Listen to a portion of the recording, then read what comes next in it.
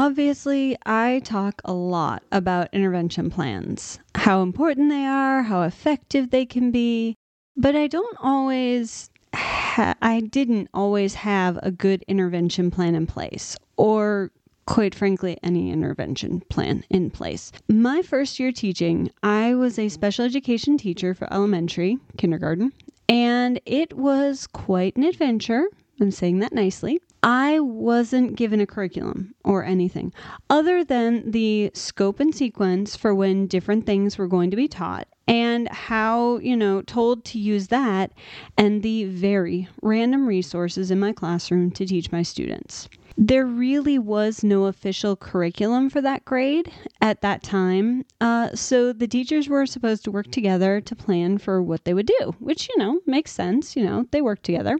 Unfortunately, the climate in this school was very competitive, so the teachers used their own materials, or maybe they shared with their one friend. It was pretty cliquey, but that was really, that was it. There was no overall plan or sharing of materials within the grade level. So I was left really in the dark on what materials or resources my students would be using in individual classrooms, let alone what might be available for me to use in mine. As a first-year teacher, that made my life really, really difficult. Then you, of course, add in I didn't know how to write an IEP or, use the system. It was a rough year. So when in terms of curriculum interventions, I did what new teachers do best. I found free resources wherever I could. This was before Teachers Pay Teachers, to give you an idea of how long I've been teaching. And I made it work. Guys, it was bad. I had a general idea for what the kids were supposed to be learning in their classes and what the IEP goals were, but other than that, I really didn't know where to start or what to do to fill in the gaps and, to get the kids where they needed to be. I was constantly trying new resources out to see if they worked on this goal or that one, but there wasn't a cohesive plan behind what I was trying to do. Other than I wanted my students to succeed. That was my whole plan, right? I absolutely wrecked myself trying to make it all work. It wasn't until my second year teaching, I changed schools and seeing a more cohesive plan or mindset for how interventions could be managed, that I was able to pull my poor little ducks and put them in a row and start figuring out my own cohesive plan to provide quality interventions for my students. But man, making that shift changed my entire teaching career. And honestly, if I hadn't made that change, I don't think I would have stayed in teaching past that second year. Yeah, having an intervention plan that worked really was and still is that important.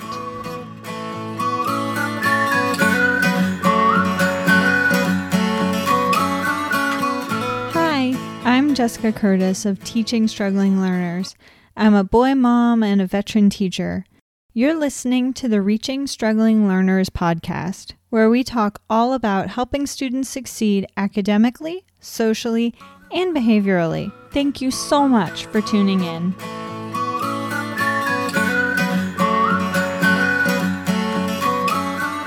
So, if you aren't a special education teacher, this scenario may not be as familiar to you, but man, this is just par for the course if you're a special ed teacher. You walk into a new classroom or grade level and are given just the most random resources, a stack of IEPs if you're lucky, and a schedule that makes your eye twitch, because you have to take that schedule and figure out your schedule and somehow go. As a special education teacher in four different states, I was never provided with a curriculum to use. Never. My special education teacher friends are nodding their heads and saying, "Preach," because we have all been there. The fact is that whether you are a special or general education teacher, the students who need the most interventions because they are struggling the most are the ones that aren't provided what they need from the school or district, which is a truly cohesive intervention plan that's focused on meeting the needs of the students. Why isn't a cohesive intervention plan provided? Honestly, I really believe it's because there really isn't a way for people who are removed from the classroom and write curriculum, because that's who writes curriculum now, to really understand how to put together something that meets struggling students on such an individual level as that would require. Curriculum writers, the big box companies, I should say, are focused on the flashy stuff, saying that their curriculum meets all these goals on a wide range of topics. But our struggling students need us to drill down to the small pieces of the big picture to fill in the gaps that big box curriculum missed for them. That saying, they missed the trees for the forest, comes to mind with all this. Whatever the reason, as a baby teacher, I figured out that my students had some pretty significant skill gaps that needed filling, and they needed focused interventions that targeted those skills to make the gains.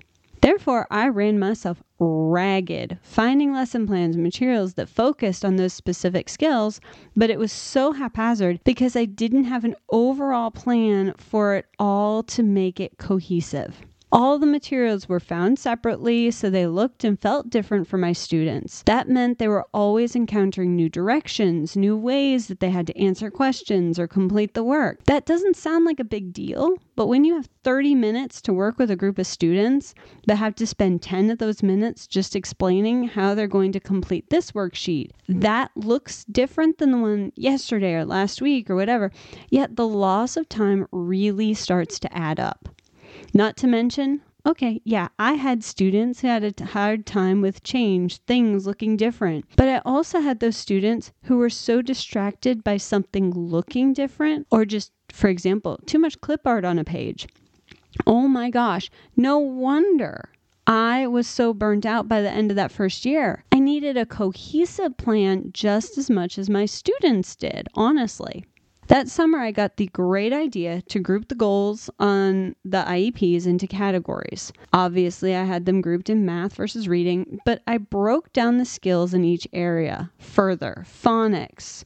There were no goals on phonological awareness, though there should have been. Fluency, comprehension, handwriting, writing sentences, writing paragraphs, numeracy skills, addition and subtraction fluency, word problems, etc. Then I found some screeners that I could use for all of my students that would tell me what skills my students did or didn't have in each area. Those screeners were my first real step into coming up with a truly cohesive plan that I could use to provide interventions for my students in a really insightful or meaningful way. I researched and I figured out exactly what skills were prerequisite for other skills and figured out ways to check for those skills using the screeners, or maybe I made my own scope and sequence in some areas. Really, it was just an in-depth list of the skills or milestones that my students needed to accomplish in order to be able to get to the next level of that skill.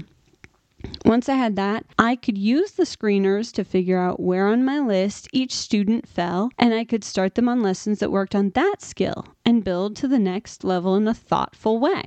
Once the new school year started and I had those screeners to look at, I realized really quickly that phonological awareness, subsequently phonics, skills deficits, were the big sticking points for my students for them to be able to make real reading and writing progress. Numeracy and subsequently fluency were the big issues for math progress. So I broke down those skill areas into smaller steps that had a logical sequence, and I started filling in the resources I had into those areas so that I could teach the skills using the materials that the students were familiar with. It has taken me years to really flesh out my intervention plans for reading, writing, and math. But now I have an overall lesson plan for a 30-minute intervention session that provides spiral practice to activate prior knowledge and boost confidence right off the bat. A really short mini lesson, and I'm talking like 5 minutes tops, focusing on a new skill, then some practice time, some extension time of the skill, and finally practice on a closely related skill. I have my tool bag of quick ways to practice different things that I can grab on the fly. But most importantly, I have an understanding of the prerequisite skills so that if the students are having a hard time with what they're doing right now, I can use those mastered skills to break down what we're trying to do into manageable chunks. Those chunks can then be put together so a student can master the new skill more easily. For example, when you have students who are struggling with reading, with blending those CVC words, it's really easy to, take away the letters for a little bit, and I'm going to give you 3 sounds, blend them together and make the word. And giving them a little bit more practice on that prerequisite skill, because the phonological awareness skill of blending ties right into being able to blend CVC words CVC sounds into words. You take that step back and then it's easier to take the step forward. Give them a little bit of practice on what that prerequisite skill, and man, it's so much easier for them to now take the next step forward. So at the end of the day, what actually changed so that I could create my intervention plan? Data. Getting down to the actual numbers on what my kids were and were not able to do, then taking that information and applying it to the sequence of skills that would get them where they needed to be. That data helped me to figure out exactly what the sequence needed to be for my students, which helped me to better judge the random resources I had for their value to each of my lessons. That data helped me to figure out if what I was doing actually helped my students make steps forward, filling those gaps, and I could report to administrators or parents exactly what I was working on, why, and what next steps would be once these ones were mastered. I had a game plan that made sense. And it was easy to communicate that game plan to anybody that asked. And let me tell you, it is a beautiful thing when you are being questioned by an irritated administrator to be able to say, hey, my students have been able to do X, Y, and Z, and now we're going to work on this next thing because this is where we're building to. In all honesty, having that game plan, being able to know where I was going, changed everything for me as a teacher. I wasn't just trying to tread water, make it from one skill to another with no reason other than I was supporting what the larger classroom group was doing. I had a roadmap that allowed me to take control of the situation. And I could show or explain exactly what was going on to parents, administrators, or heck, the kids themselves when they asked, why are we working on this? I could show them, hey, this is where we're at. This is where we're going. Truly, I don't think I would still be in education if I didn't have my intervention plan. And this work is just too hard to go without one. If you're looking to create your own intervention plan like I did, a great place to start is with gathering your baseline data. You can get that information from the universal screeners we administer 3 times a year, and then the formative assessments that we give on, different skills. Then, of course, click on the link in the show notes to download my 5 steps to getting started with progress monitoring, which will help you get your intervention plan ready to go. Until next time, may your coffee be strong, your students calm, and your students progressing. Bye.